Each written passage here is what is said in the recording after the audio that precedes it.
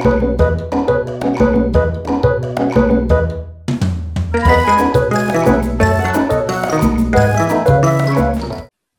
welcome to another episode of the Double J Podcast.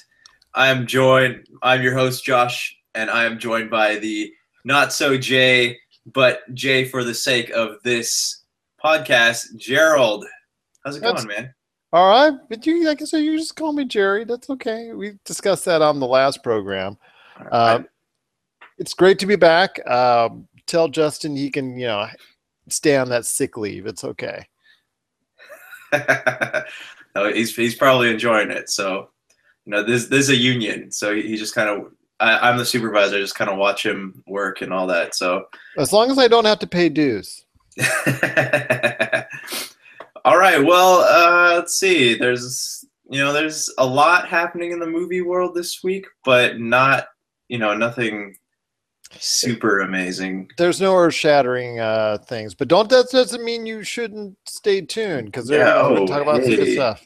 Yeah, but first, I feel like I need to ask this, Gerald. What have you seen lately that's any good? Oh my gosh, that's any good. What have you seen that's not good? Let's go both sides of the spectrum there. Well, The Arrival, I did not poo-poo on it as much as you have. Let's put that for record. I recently saw that, like I said, on last week's program. And while I don't think it's best picture quality, because you and I both know the Oscars are right around the corner, I don't think it is as bad as you say, but I also don't think it's as good as everybody likes it either, because I think everything transpired too slowly. And then while it does have the neat little twist that's out there as far as how the movie evolves. Is it a twist though?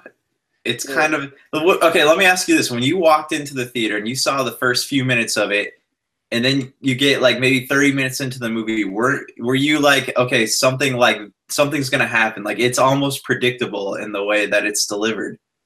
But as far as the time shifts, for me, as far as the shifting, as far as what the flashbacks are in the film and flash forwards and all those things, the way they were placed, basically what it did is it took the standard way of doing film with a flashback or a flash forward and basically chopped it up in little pieces and like spread it out all over the film. And if you're not paying close enough attention, you're not going to be able to pick it up at the very beginning or in the middle, and then you're just like surprised at the end. But like you said, obviously you caught on real quick to where it was going and where it was heading. Me, as far as just watching it casually, around the halfway point where I started realizing that what was going on as far as the different time frames are concerned. And I'm trying to be generalistic. No spoilers now. Sorry, because I know it's still in the theaters technically. So I just will say this: like it just transpired the whole thing on a very slow rate for me. That was and it never really picked up enough for my satisfaction. I didn't like the fact that they didn't delve into the aspect of anywhere around the world. I would have been interested into seeing what was going on in China, what was going on in other parts of the world with the other entities that, as you know, in the commercials in the trailer that you see are parked all around the world, and how they dealt with those aliens as well. That would have been nice to see indeed. My big thing, it's not the twist and it's not the politics of it. It's the concept of what they were here to give us. What a crappy gift. Who would want to see that? That is like, if someone came up to you and said, hey, Gerald, let me tell you the exact moment of your death and how it's going to happen, would you say, okay, yeah, tell me? Well, if I can try and avoid it, I will just say on X amount of day, X amount of time, and you're going to do this here. And then I would just say, okay, well, I will try not to be there. Because it doesn't, if they're giving you the option to see, again, spoilers that are out there, sorry, don't listen for the next couple minutes. And if they're giving you this gift of trying to see as far as into the future or look into your past, and and see different realms as far as how does that lay out, and tells you, okay, this is what's going to happen to you then.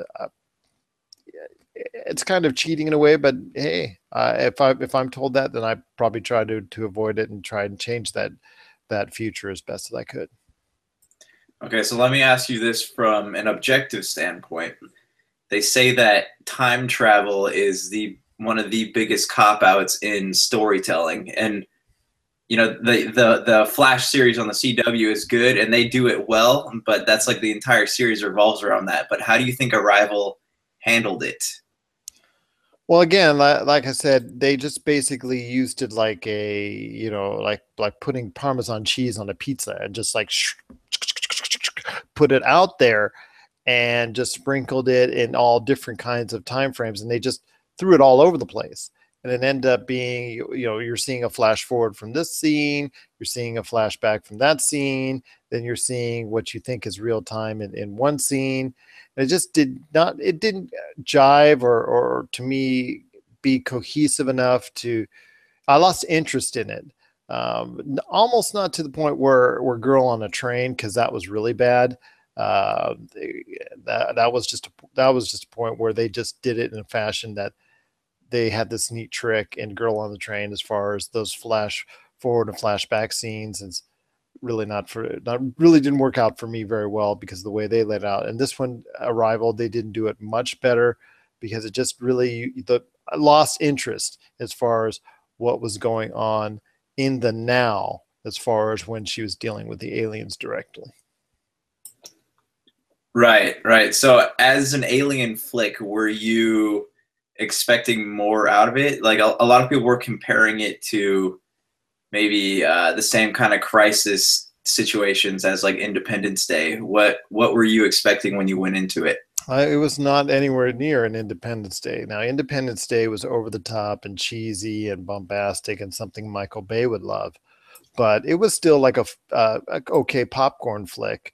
Even the latest Independence Day that came out last year, that again, it was even worse than the original, but it still had some sort of popcorn flavor you could sit through and okay, it's a thrill ride. We get it. Okay, maybe it's a little bit bombastic and over top, but and has your eye rolling from time to time, but at least it's got a flow and an action to it that keeps you into the moment from time to time. Whereas with the Arrival, I saw no sense of danger. I don't. The individuals and the government were obviously afraid, and in reality, we would be afraid for various reasons. But as an audience, we are not sympathetic to what's going on because it just did not seem that they were making the aliens any threat at all, even though the government itself was very afraid by it. And you just don't believe the government being afraid by it because they were just presented as literally just a docile race. And that's where all of the politics come in. But that's a whole nother podcast right there. And then also check out your review on it on popculturecosmos.wordpress.com. So if you want all the words in writing about how Josh at the time felt about it and felt about how the reviewers loved it and felt about those reviewers loving it, you want to check out popculturecosmos.wordpress.com. See, you're a much better co-host than Justin. Like with you, I don't even have to plug my own stuff. You could just do it for me, which is nice. Well, it was good because I read it. It's a very good piece. Whether you agree or don't agree, which, a lot of people are doing these days on various things, at least it's very well thought out and very well written where you can understand your point of view on why you don't like it. So if somebody is an ardent supporter of the movie, they can at least understand your point of view and then respond back to you in kind with their thoughts in a respectable fashion. Exactly. See, it's all about debate. It's all about polite debate, I guess, is what I'm trying to say there. Okay, well, let's take a look at the news today, or not today, but this past week. We have Sam Worthington is back in the news, and it's been a really long time because all he's been wrapped up in is Avatar stuff recently. And speaking of Avatar, this is what Well, that's he's. because his career went in the toilet, Hey, and he's been waiting for an Avatar. I like Sam Worthington though. Like I can think of a whole lot. Anytime I'm like hearing them casting something in Marvel, I'm like, you know who would play that really well is Sam Worthington. But it's just like this. Okay, we all know he did Avatar. It did great. Buko, props to his agent. Here we go again, me propping an agent. But he got those roles in the Terminator movie. He got the roles in the Clash movie where he was lead. He was making lots of money. Great, great. But then you saw the diminishing returns going down. Goes from star to a co-star to a supporting cast. Because in Heartbreak Ridge, supporting cast, correct? Correct. So there you go.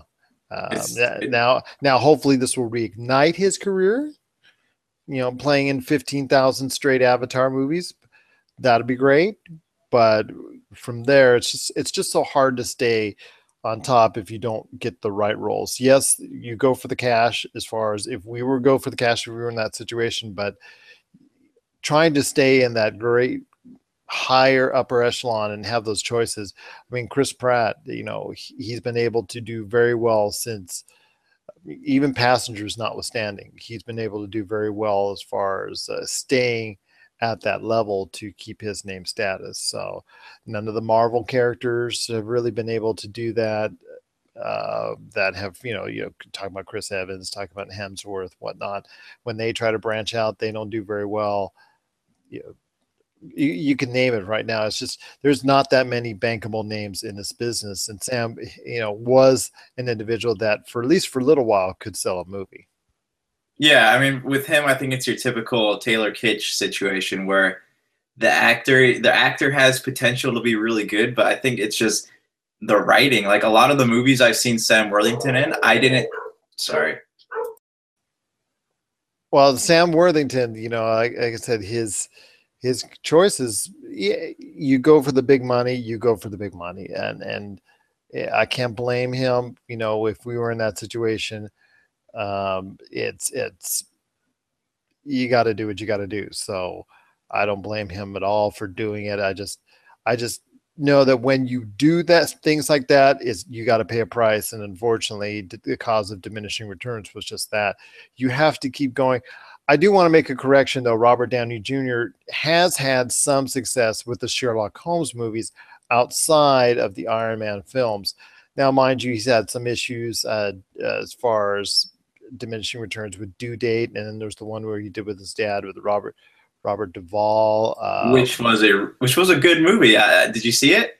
No, I didn't. Like I said, it didn't move the needle. That's why, I'm sure I'll be seeing it on cable very soon, but it's not something that actually did very well at the box office. The choice it makes, but still, if you were to make another Sherlock Holmes movie, it would still be good enough to make a nice little profit.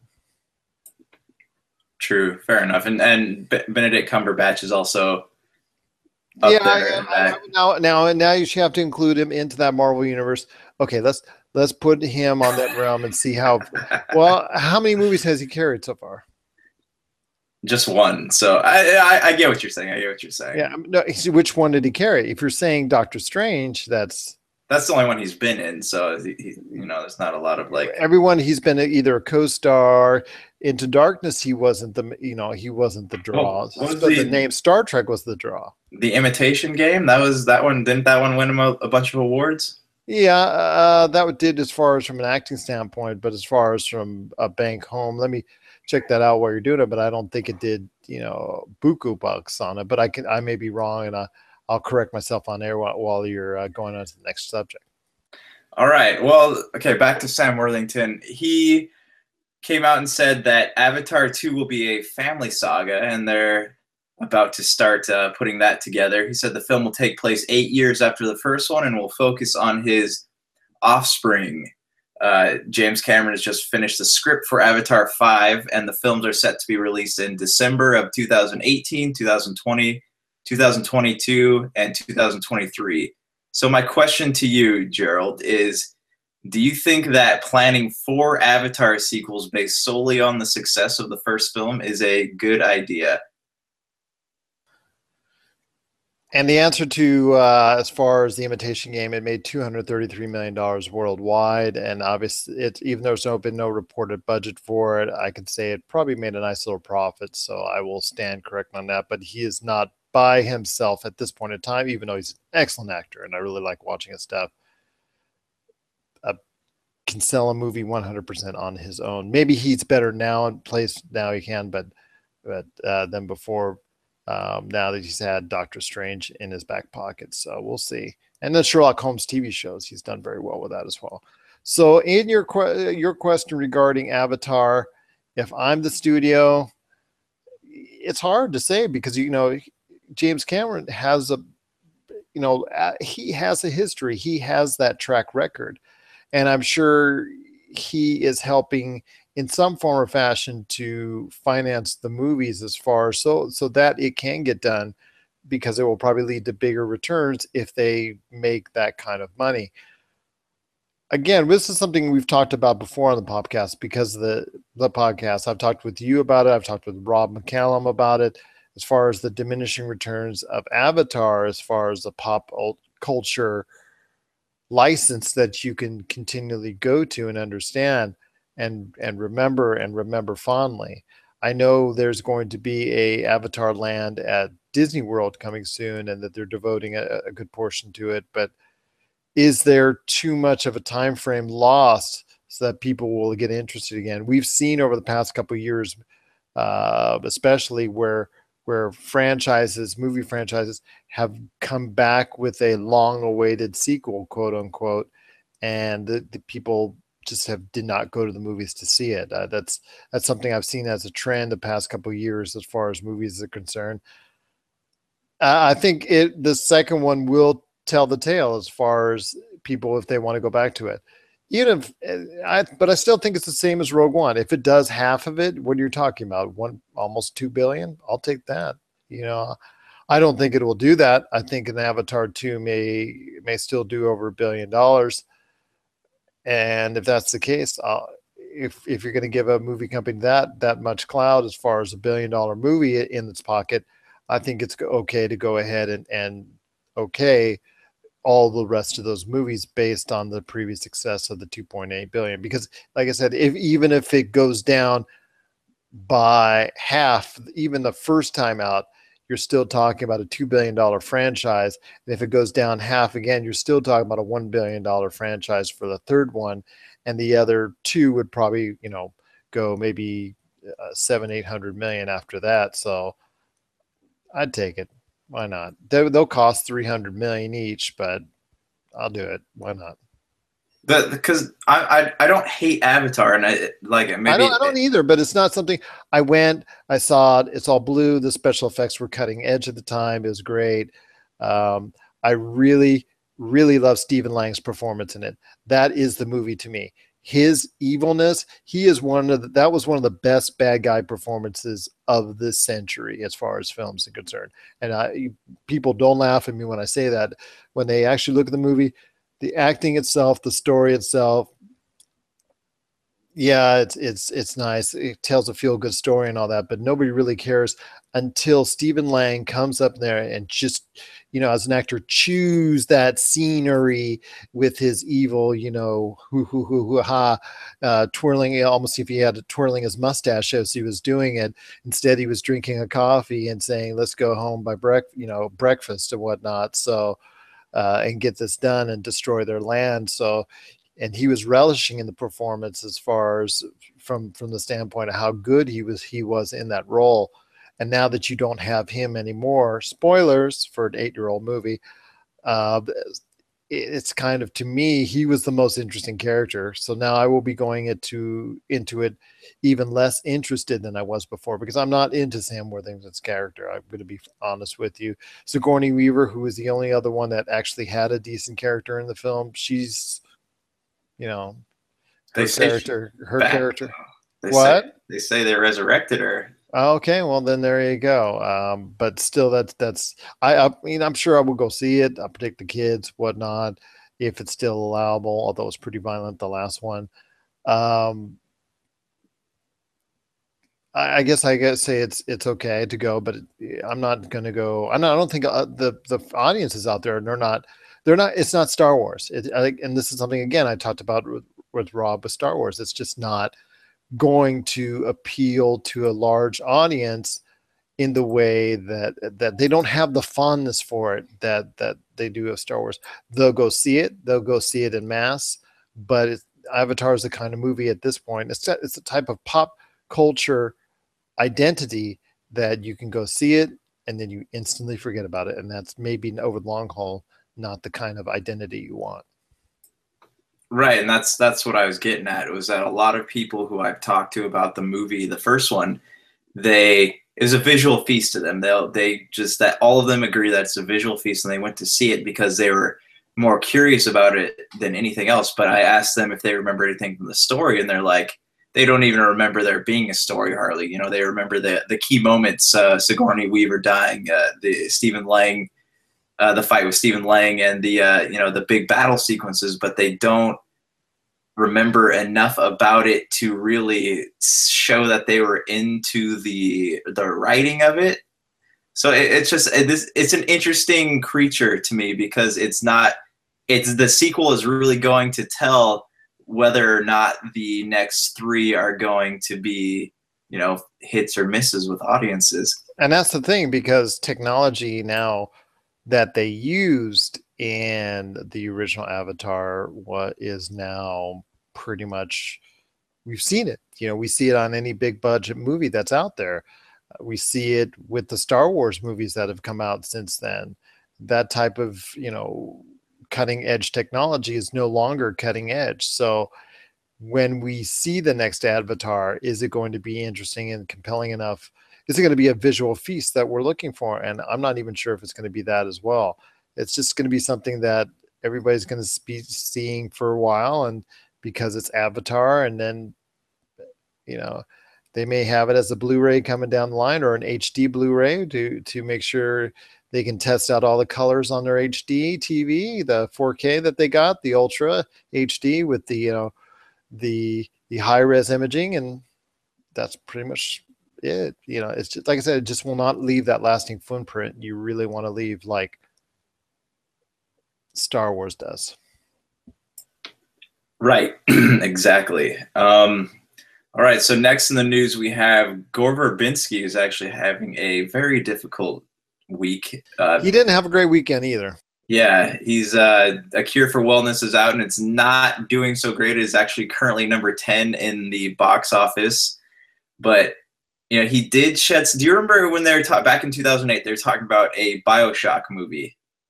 Yes, I remember that, and Ken Levine was taunting it quite a bit at the time.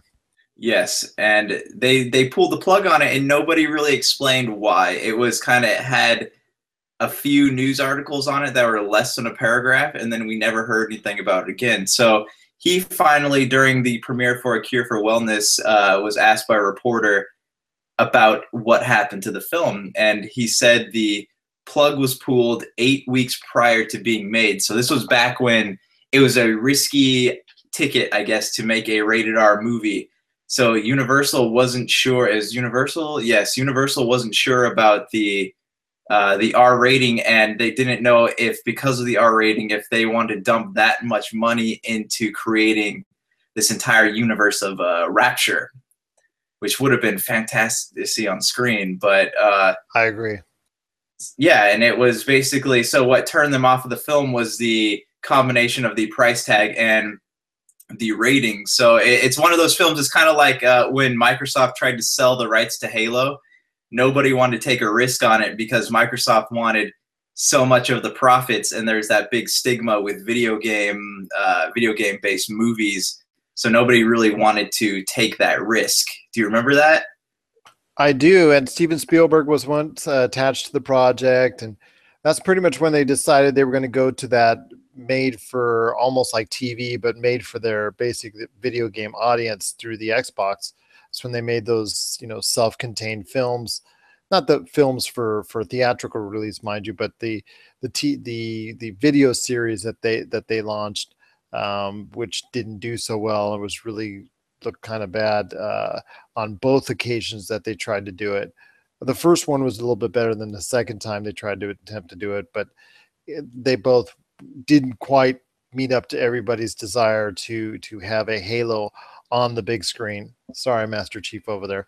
But it was just a very disappointing thing to see when they finally pulled the plug on it, because like you said, yeah, Microsoft wanted, their hands too much in the kitty. It was just disappointing to see that all came down like it did, but not surprising in the least. It was Microsoft. So would you have liked to see a BioShock film? I mean, if they make one in the future, would you go watch it? I would watch it, but I would have them try to distance themselves as much as they can from the video game, because the video game itself is now almost 10 years old. So if you're going to try and relate so much of it to the video game, the casual audience isn't going to remember that it's based off a video game, and they're just going to find the stigma that it's a video game based movie. If you make it now or sometime in the future, just try and create it on its own laurels and its own strengths, with maybe some hints and some ties, small ties to the video game, but you don't want to do anything really overt as far as that anymore, because the BioShock series is right now in a state of flux at best. Most consider it dead and gone. I'm thinking it will still revive itself at some point in time. But yeah, BioShock, if it were to come out as a movie, I would try to make it stand on its own laurels and not try to like Assassin's Creed, have it, trying to tie itself so closely to the video game audience. Right, it's kind of like the Silent Hill. That's what I would have imagined it being like. You had your gamers who love the video games, and then you had people going in expecting it to be this elaborate horror movie, and it's just got too many tie-ins that they don't understand. See, the Resident Evil movies, I know we bash them all day long, and they're, critically they're not very thought of, but it's made over $1 billion as a series. Why? I mean, because it's tried to do its own thing, but still have some ties within the Resident Evil universe, like the T-Virus, Raccoon City, there's some of the characters or whatnot, but it really doesn't feel like it's a Resident Evil. It really doesn't feel like it's having to tie itself down to the Resident Evil game. You look at all the the movies in the series and whatnot, it just does not feel like they had to tie themselves down to the video game series. And you almost forget that these characters are from the video game series when you watch them on screen, because they're so very loosely tied to their actual video game counterparts. And if BioShock were to come on screen, I think that's the route they should go.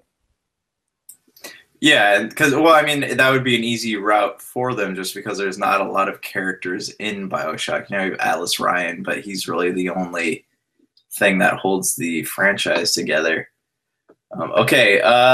Next in news, we have Arnold Schwarzenegger is not going to appear in the Predator sequel. Were you hoping for that? Get to the chopper! It would have been a great little piece of fan service, but the other movies were okay without him. We don't know, but you don't see anyone. He's too busy pushing Mobile Strike. Oh, I'm sorry, and his Celebrity Apprentice thing too. Which I haven't been monitoring the ratings. You've been talking to the TV ratings guys. How's that doing currently? It's not what it once was, as the individual that sits in the White House constantly loves to tell people. It's not what it once was ratings wise, but it's still on the air for now. So I guess you could say that's something. So do you think that Arnold is going to make a bid for president after a few seasons of this? He's unfortunately not eligible to do so. So, oh, yes, that's right. Yes, he cannot. Especially now. When he was California governor, he had made some inklings, I believe, from my understanding, that he was supposed to, going to try and see if that could be curtailed so that he could make a run. But no, it never came to fruition. But there was that thought. He did have the desire. I'm pretty sure I can tell you as a fact that okay, well, no, I'm sorry, facts. You say can't say that these days. So I can say it's fake news. But I'm pretty sure that he had a very good inkling when he was governor of California that he wanted to take that next step. So Boyd Holbrook, who is starring in the film, he has said that Boyd Holbrook. I don't. Who? I'm sure we'll know him soon if the movie's ahead. So. Yes, exactly. We do know who Shane Black is, though. So, Predator. It sounds like it's in good hands. He. Well, that all depends. Who's Boyd Holbrook? That. If again, there's not too many individuals that can carry their name with their movie. I get that, but people still have to have some type of name recognition when it comes to these bigger budget, larger budget features. Am I wrong in that? No, you're definitely right. I don't know what else he's been in. Like I haven't really done a lot of research on him, but it has. If you have to go to IMDb, then there's a problem there. There's a problem. But if you look at the supporting cast, so he has Olivia Munn, Keegan-Michael Key from Key and Peele. He has Thomas Jane from The Punisher, and I'm not sure who the other two are. But Thomas Jane should have been the one that he should have been the lead. That's what I was thinking.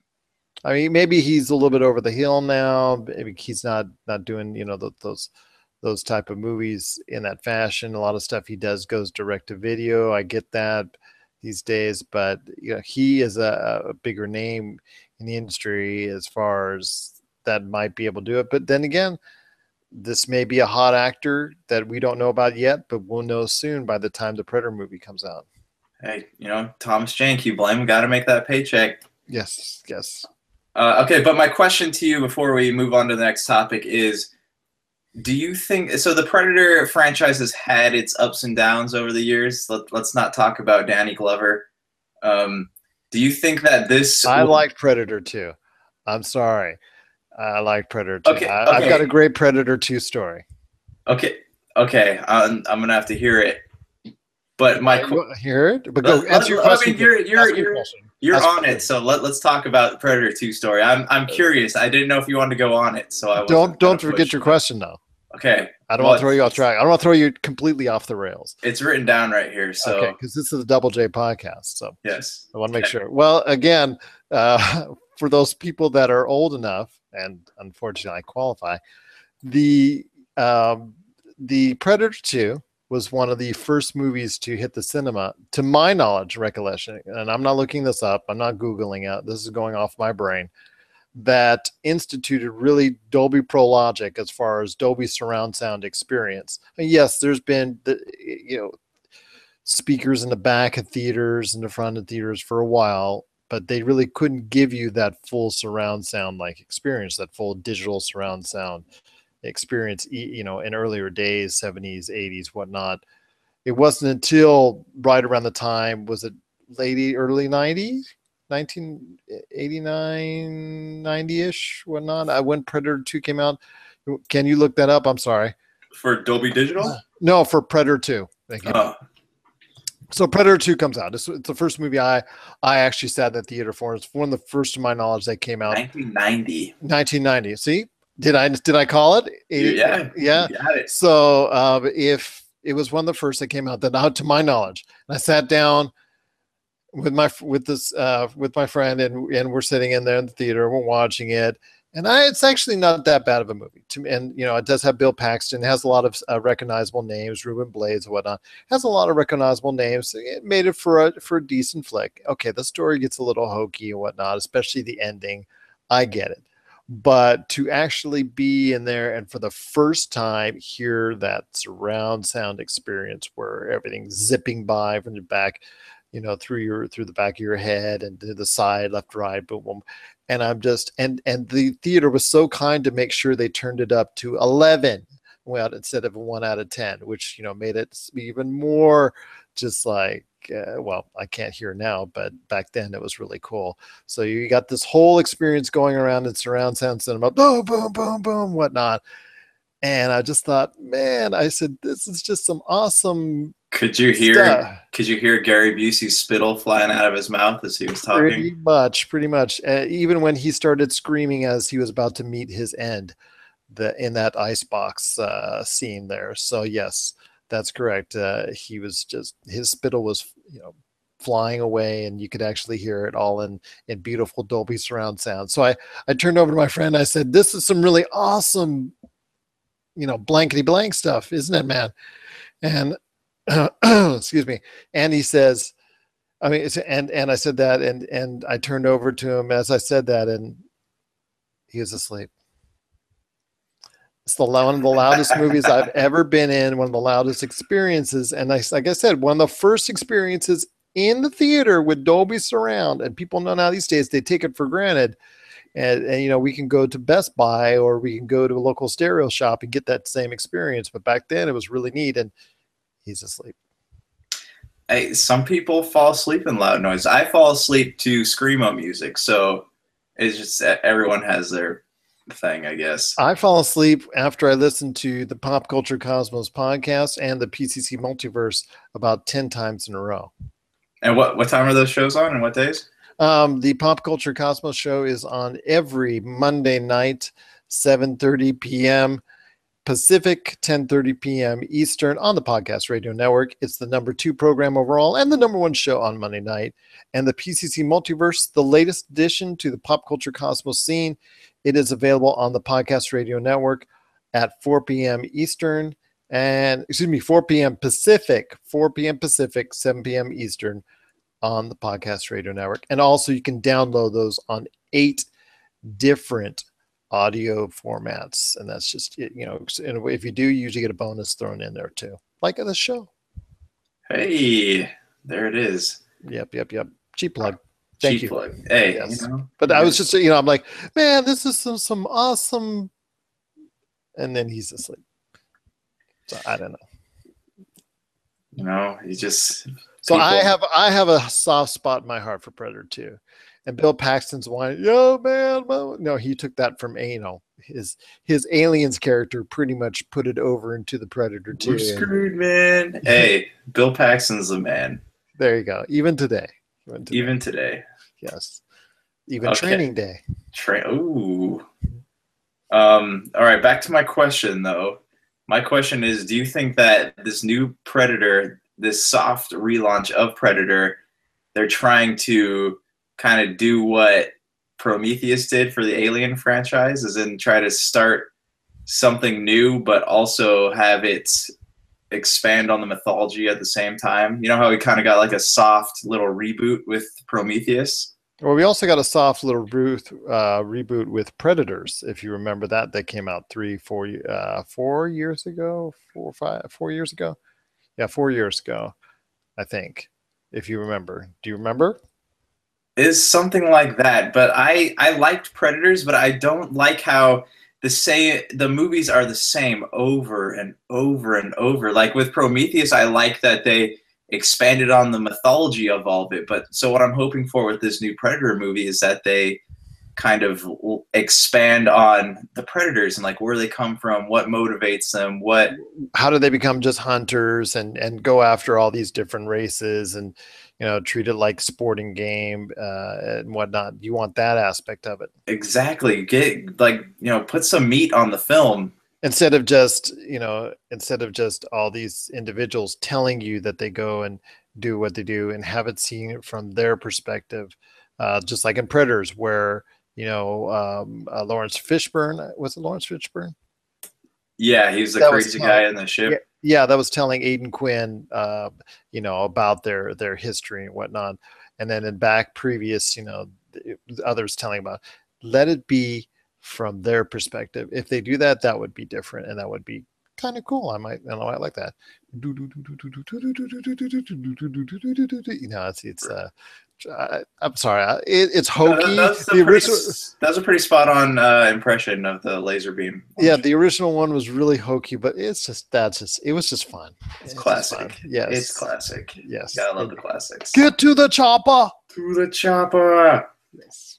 All right, next topic of conversation. Lionsgate is working on a new Robin Hood movie, and before we go into detail about this, let me. That was my head hitting the floor. Yeah, you saw the Ridley Scott Robin Hood, which was actually really good. Do you think that we need another Robin Hood? It seems like a lot of this is like unnecessary retelling.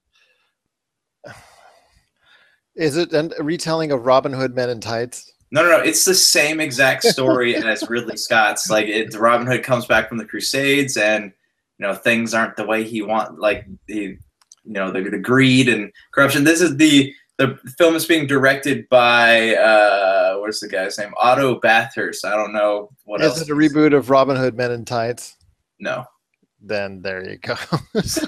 Not interested. Yeah, well, if it's I'll tell you what. If it's like the Ridley Scott one, which wasn't bad at all, you liked it. I thought it was okay. In fact, it was just on the other day on TV. Yeah, that's not a problem. If it's the Kevin Costner one that was overly cheesy, I don't know about that. But if it is like the Ridley Scott one, why make it? Why don't we just go back and watch the Ridley Scott one? People people are hoping that every 10 years they can refresh those familiar characters and see if they can get something out of it. I mean, 10 years from now, they'll try another 2 Hercules movies again after they both didn't meet the expectations. 10 years from now, they'll go after another Santa Claus movie just to see if they can do it. Every 10, 15, 20 years, they seem to recycle these old traditional characters, like another Snow White movie. They'll try to see if they can go ahead and do that again. It's just every 10, 15, 20 years, they just think they can go ahead and con a new audience into watching those films. And I don't think this time it's going to pay off. Hollywood and their fads. I am kind of, not excited, but like I'm curious to see Taron Egerton in the role of Robin Hood. He was good in Kingsman. I think I want to see him in something else, see how good he might be. But I bring up this topic because in an interview, Otto Bathurst said, "To be honest, when this film was first offered to me, I turned it down immediately. The world doesn't need another Robin Hood film, as we've said. We've had enough. But when I started to look into it and investigate, this man and the legend and the story seem more relevant today than it has ever been. For me, making a film is about reflecting on what's going on at the moment to bring back something to humanity, to society." So he went on to say basically it's going to be a political piece. So it's going to be like Arrival, I guess we're talking about, would be a good example.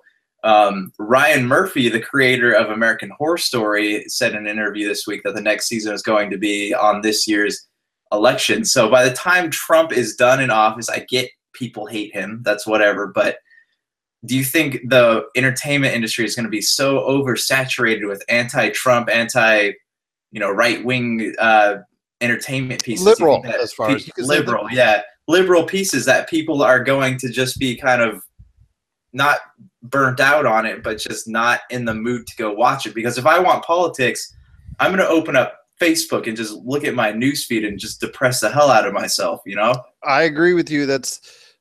People are going to get sick of it really fast, both from the right and the left. It's going to be the same story. Something comes out that's going to lean heavily toward the left as far as its message and opinion. People from the right are going to argue about it and cry foul and whatnot, blah, blah, blah, blah, blah. People on the left may support it for a little while, but after a while, there's too many films.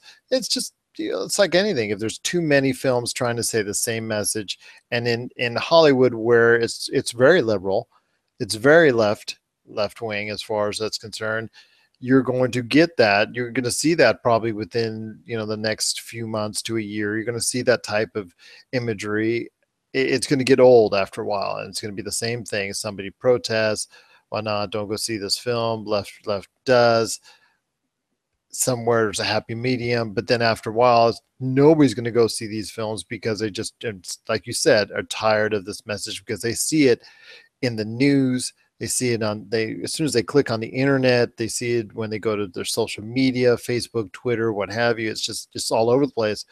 There's not going to be a great tolerance of going to see things with these same type of strong messages if they want to go to the movies to escape. Exactly. And I don't need to go in to see a movie and find another reason to like hate the person sitting next to me. It's just not good for people in general. But okay, and on to the let's talk about Logan real quick before we go on to box office numbers. Logan, I don't know if you've been reading the early reviews, but I haven't. I've been trying to stay away from the spoilers. I just read the headlines. That's all. I haven't opened up any of these articles because I don't want to know. But it has been getting fairly positive reviews with critics during early screenings, which is good considering that Fox was extremely worried about the R rating, and they've been vocal about that. But at the moment, it looks like it's paying off. It is. It's garnered excellent reviews so far. They say it's a great way. I keep on seeing the same theme, and that this is a great way to end the Wolverine franchise. Although, as I've said before on previous podcasts, if 20th Century Fox and Marvel and Disney could just sit down for lunch one time, just if we can, they include one character in the Infinity Wars.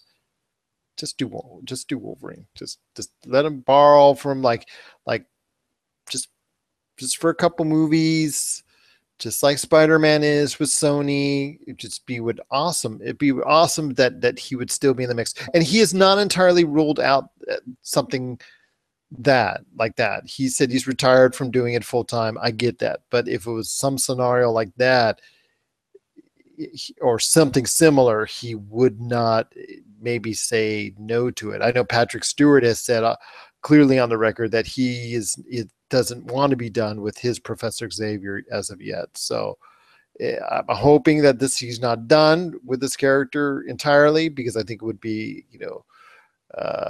it's going to be hard to fill those, claws, I should say.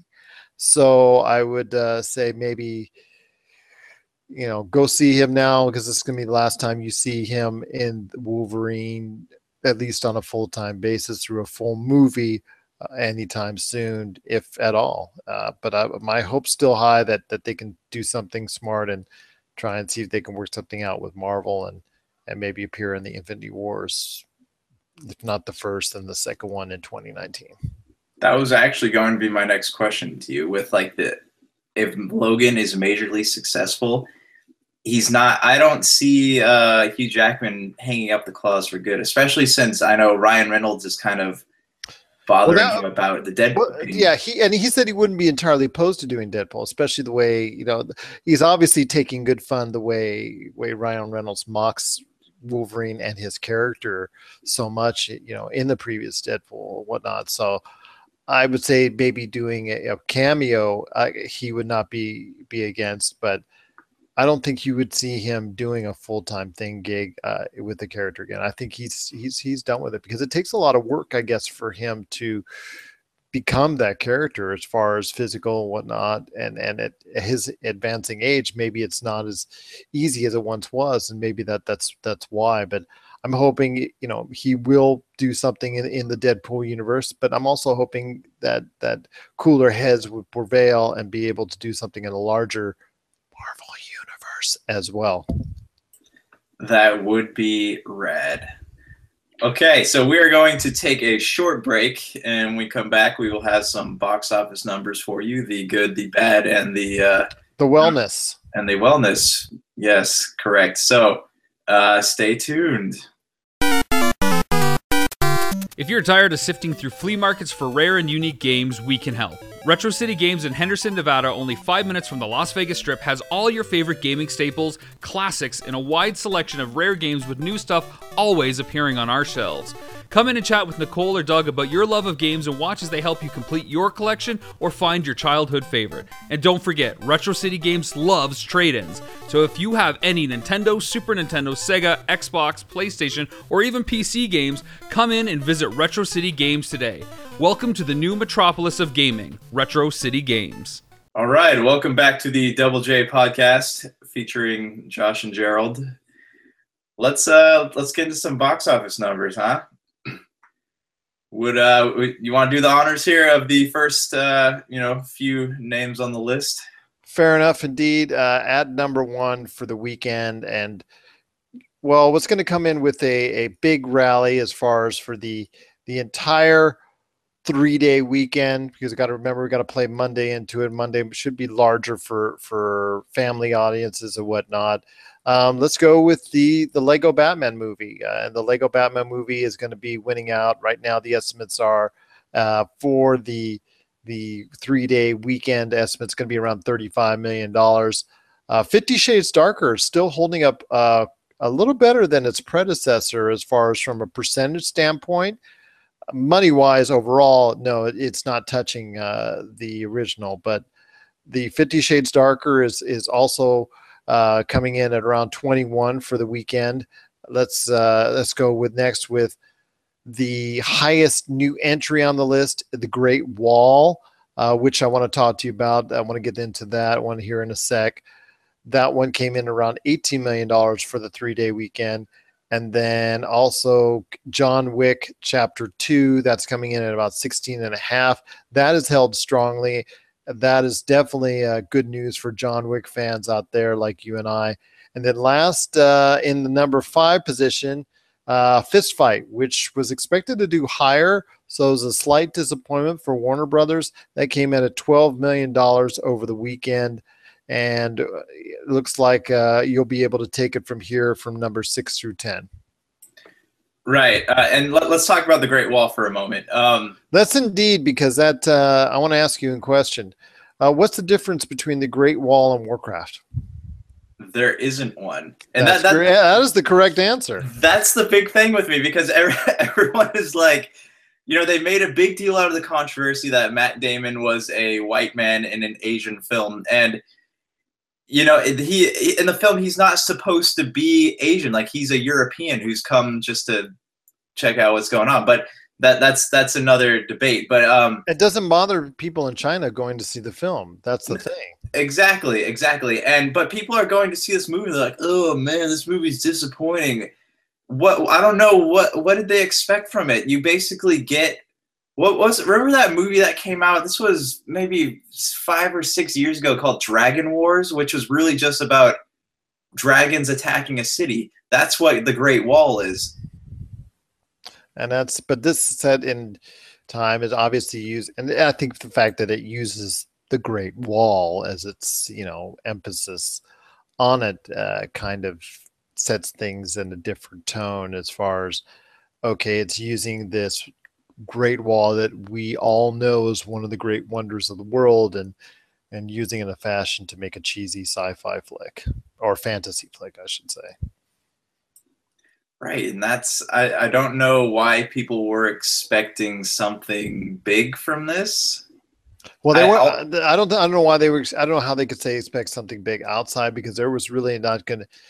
There, all indications were that it was not going to trend very well outside of the Chinese audience. They were pretty much banking on that audience, and to their accountability, it's made a pretty good amount. It's garnered over $200 million internationally, and it's going to have to do the best it can to earn everything in China and the Far East, because it's certainly not going to make much here, similar to what happened with Warcraft.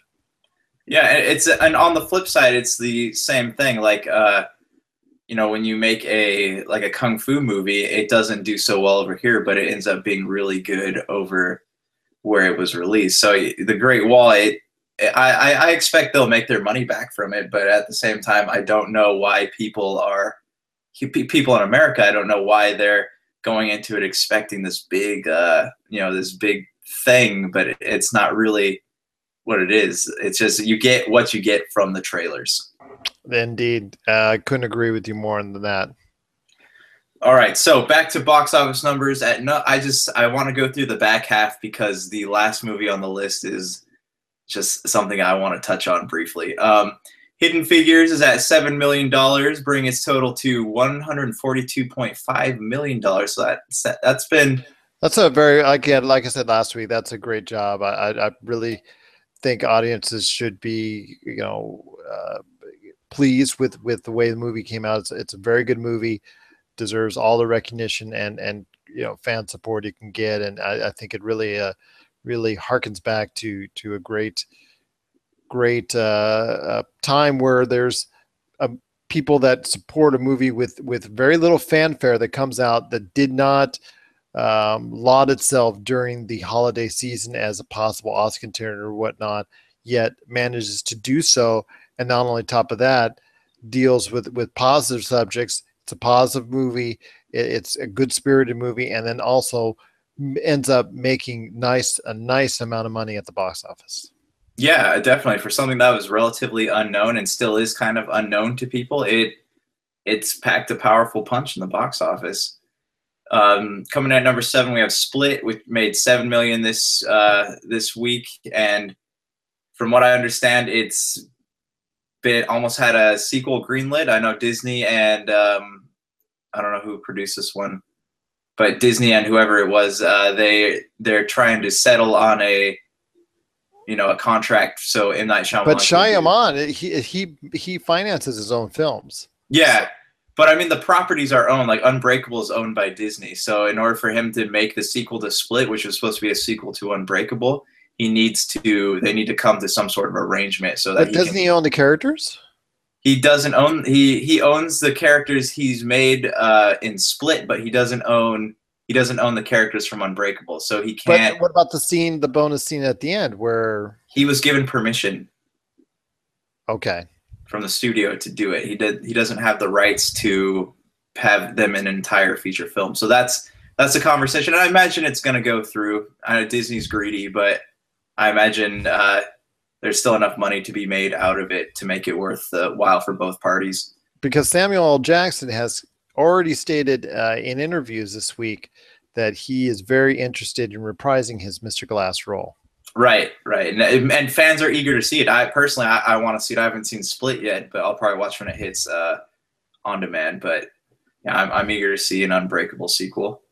As am I, definitely, because I remember that movie. It was again with Shyamalan. He does have to have his twists and whatnot, but at least in Shyamalan's effort with Unbreakable, it was something that a lot of people could get into. It was a very mellow twist. Yes. Compared to most of his movies. You didn't realize it at first, but then it's like, oh, okay, I get it, but I can hang with it. And it wasn't one of those things you're mad at, like in The Village. You didn't feel like cheated out of your $12.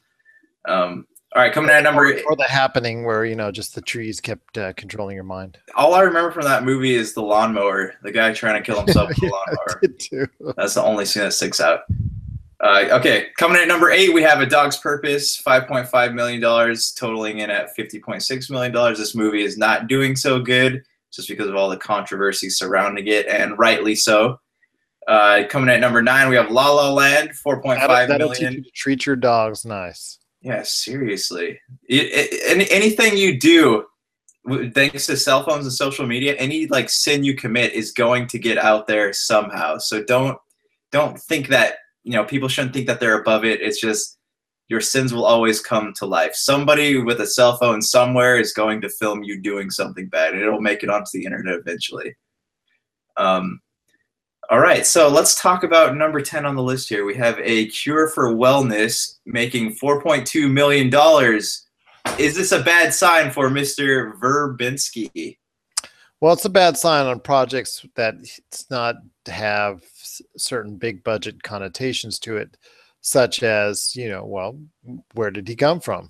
As far as the movies that he was making, the names that he was attached to. And then he goes ahead and goes into a Cure for Wellness, and it wasn't a cure for wellness for sure. It was not a cure for a good movie either. So unfortunately, it didn't work out for him. He needs to go back to Pirates of the Caribbean very, very quickly. He's going to be tied to that franchise for the rest of his career. It's about the choices you make. We see in Hollywood, you make those a lot of times when you make, okay, let's say Ghost Toasters, that which you're directing, that becomes a humongous hit worldwide, $200 million plus, blah, blah, blah, blah, blah. And then instead of making a Ghost Toaster sequel, you want to make a cure for failness. So you make that, and because that's the movie you want to make, what you love doing as far as the art in you and whatnot, but nobody wants to see it. But you're self-satisfied with the fact that you created something for yourself and what you wanted. But with a studio that's trying to back you with X amount of cash in order to do the film, they're not so happy. So obviously they're not happy campers tonight with the way A Cure for Wellness is done. So if Gore Verbinski looks to go ahead and do those type of films in the future, he better supplement them back with big budget blockbuster features such as the ones we've seen him do with Pirates of the Caribbean.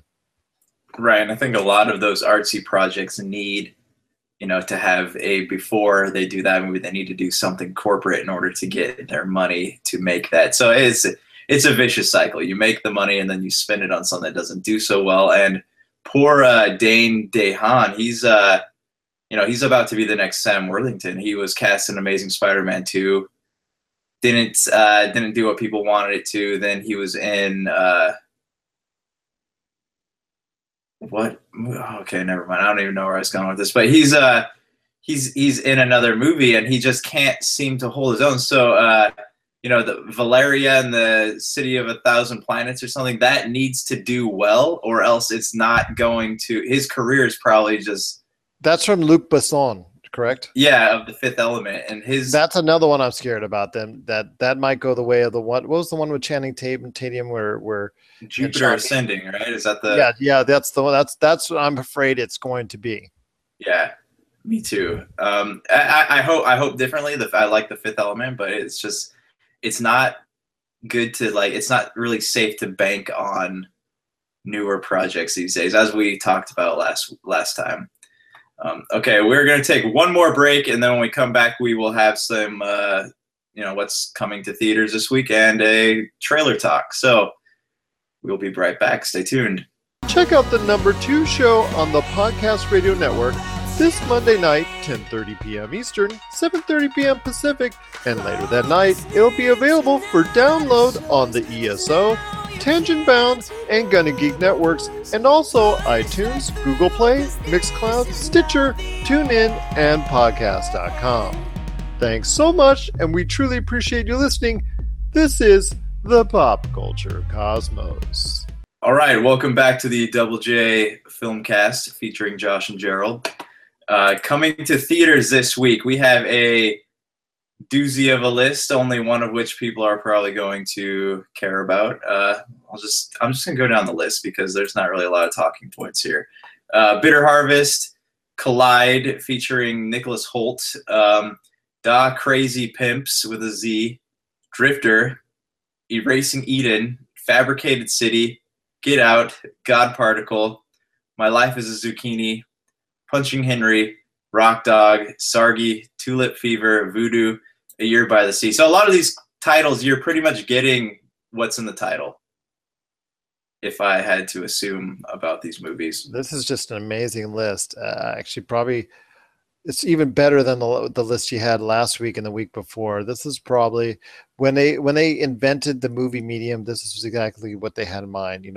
That ever present list of those hits, incoming hits that's going to be on the screen, such as Da Crazy Pimps, and of course My Life as a Zucchini.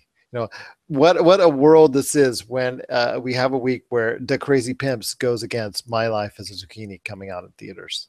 Oh, it's going to be an intense competition. Backed with having a Bitter Harvest as well. Yeah, exactly. If you don't like those, you can go punch Henry. It's up to you, whatever. Or you can Get Out. Yeah. I mean, at least on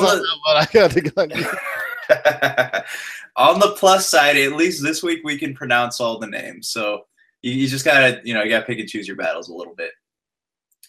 Okay, hey, so let's talk about trailers. Have you seen Colossal, the trailer with Anne Hathaway? Yes, it's all right, but nothing that overwhelmed me at this point in time. But then again, the trailer's still young. There's sure more coming to back it up as far as seeing whether it's something that's going to click with me and click with general audiences are concerned. Well, it's not. I'm just gonna tell you now, it's probably not gonna be a good movie, but it'll be entertaining. Okay. I think that's what Looking they already want into it the to be, future. I guess. Like, no, I mean, it's just one of those movies. It's like Zombievers on Netflix. Like, people are gonna go watch it just because it's looks kind of over the top. And I like Anne Hathaway, and I hope that she eventually returns to greatness. But for now, she's making her run on the indie circuit.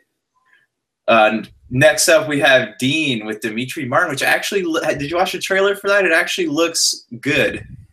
No, I haven't. Tell me a little bit more. So he's this kid who his dad is mourning the loss of his wife, and Dimitri Martin plays Dean, who doesn't know he's not mourning his mom, and he doesn't know why. So it's like that whole kind of, it's not really coming of age, but it's kind of a soul searching movie with that unique brand of like awkward comedy that is Dimitri Martin. So he reminds me of Zach Braff in a way. Like this movie reminds me of Garden State. Oh yes, I knew you were going to say that as soon as you mentioned his name. So definitely something to look forward to indeed, if that's the case. Yeah, so I'm hoping it doesn't disappoint. Ghost in the Shell with Scarlett Johansson. Have you seen the new trailer for it? You know what? I'll tell you what. Yes, I've seen the latest trailers for it. I have seen the TV spots. I will give them this. If the movie still fails and it still falls flat in its face, it will not be because of publicizing the movie. It will not be because the movie commercial or the movie trailers didn't get out enough. And it's not because it wasn't put in the eyes of social consciousness and the casual audience out there. It's because people will just don't want to see this film. You know, it's been on the Super Bowl. It's been, already in national TV and whatnot. We see it all over the internet as well. So at least my props to those who are running the actual PR for the film, because they've really done a great job. And whether or not this is going to translate into a really good movie event, we'll have to wait and see. Is it something that you're looking forward to personally? No, not at least in a film standpoint, not at least in a theatrical standpoint, but I will watch it when it comes to video. From what I saw in the trailers, it looks like it's pretty much hit for hit the original anime film. So I'm curious how they're going to, because that was a really confusing story. It was good and it was fun to watch, but it was a really, really, really confusing story. But it also reminds me a lot of Aeon Flux with Charlize Theron.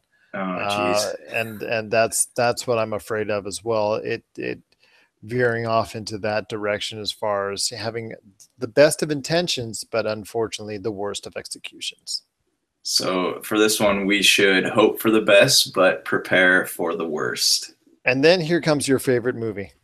Go Power Rangers. So they released the final trailer this week for Power Rangers. It didn't really, it had maybe a couple lines that were different. It needs more trailers. It needs more trailers. Definitely more trailers. Are you going to go see this? Is this something that you think will sit well with people of the generation that came out in? If my girls want to go see it, I may be interested in seeing it. We'll have to wait and see. I'm not. I was still already an adult when the Power Rangers hit it big in the 90s, so I'm not really that didn't really grab me when it came on afternoon TV, and I already saw the context of it. Personally, I like the mashups where as far as mirroring Japanese television. If you want to do that, watch MXC. That's, to me, the best use of Japanese television ever. But that's my opinion. But as far as the Go-Go Power Rangers are concerned, the Power Rangers, Elizabeth Banks is one of the best actresses out there right now, and that leads me to hopefully one of these days I want to do a piece on a great film from the 2000s that I wouldn't say it's a great film, but it's a very good film. It's a very enjoyable film. It's one of my favorite films, but I won't say what it is because it's going to ruin the article. But if I ever get around to doing it, I want to say it's one of the most influential films of the modern era because of how many stars it's emanated from. I may have mentioned it before in a previous podcast, and I probably did, so you can probably look it up. But I think that her character, if she's allowed to do what she needs to do, it could be good enough to carry this film into a hit status, but it has to be reliant on her character and also Bryan Cranston. But Bryan Cranston's role is going to be a little bit subdued just because of the nature of who he is in the film. Right. I'm not expecting anything out of it. I'm more than eager to give it a try. Like, I will gladly go give it a try. I'll probably go maybe the week it comes out to see it, but I'm not expecting anything great from it. So, all right, that will do it for the Double J Filmcast featuring Josh and Gerald. Gerald, is there anything you would like to talk about before we close? Well, I just know there's some pretty good films. Logan is probably the best thing on the market right now that's going to be coming out in the near future. Right now, there's actually some good films out there. If you haven't seen John Wick Chapter 2, if you haven't seen the Lego Batman movie, they're both getting strong reviews. They're both doing well at the box office. These are films that you actually should go see in theaters, and you will have a great experience in seeing them. Like I said, after Logan, it gets a little bit dry, but then Fast and Furious, the next one, that's what I'm going to call it, the Fast and Furious, the next one comes out, and then we go in from there. But I think we're just all waiting for Guardians of the Galaxy Volume 2 to come out and rock everyone's world. Because that's kind of like the jumpstart of the official summer blockbusters. Yeah, indeed. Yes. The first week of May usually kicks it off. And that's to me, really what I'm waiting for as a movie fan. But there could be some decent stuff on the way. So we'll keep an eye out for you right here at the Double J Filmcast. If, of course, the single J here lets me back on the show at some point in time. Of course. If not, I will mention it on our other shows, the Pop Culture Cosmos Show, which you can find every Monday night at 10:30 p.m. Eastern, 7:30 p.m. Pacific on the Podcast Radio Network. And then also the Double J, but also as well the PCC Multiverse, which you can listen to at 7 p.m. Eastern, 4 p.m. Pacific, also on the Podcast Radio Network, or you can download it off of iTunes, Stitcher, podcast.com, Google Play, Mixcloud, the ESO Network, the Tangibound Network, and also the Gunny Geek Network as well. And I had to close my eyes so I could remember all of them. I noticed. Are they on the back of your eyelids? Yes, because it's like a rolling transcript, coming right through my eyebrows. And if you like the Double J Filmcast, Humanican Media has several other shows which are featured prominently on the Pop Culture Cosmos.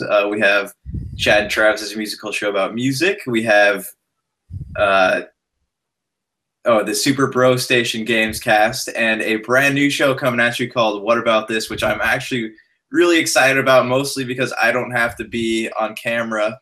I'm producing strictly, and I have full confidence in the people who are on screen debating things. So stay tuned for that. Oh, that is either going to be awesome or like a grease fire. But anyway, it's just like a car crash. You got to watch it and listen to it, right? Hey, exactly. But I'm excited about it. Hit or miss, it's it'll be an experience. Yes, I'm doing the logo now as we speak. Yes. What about this? Yes. All right, that'll do it for today, guys. Thanks for tuning in. We'll have another episode for you next week, which may or may not feature Gerald here, but most likely will. So thanks for tuning in. All right, have a good one, everyone.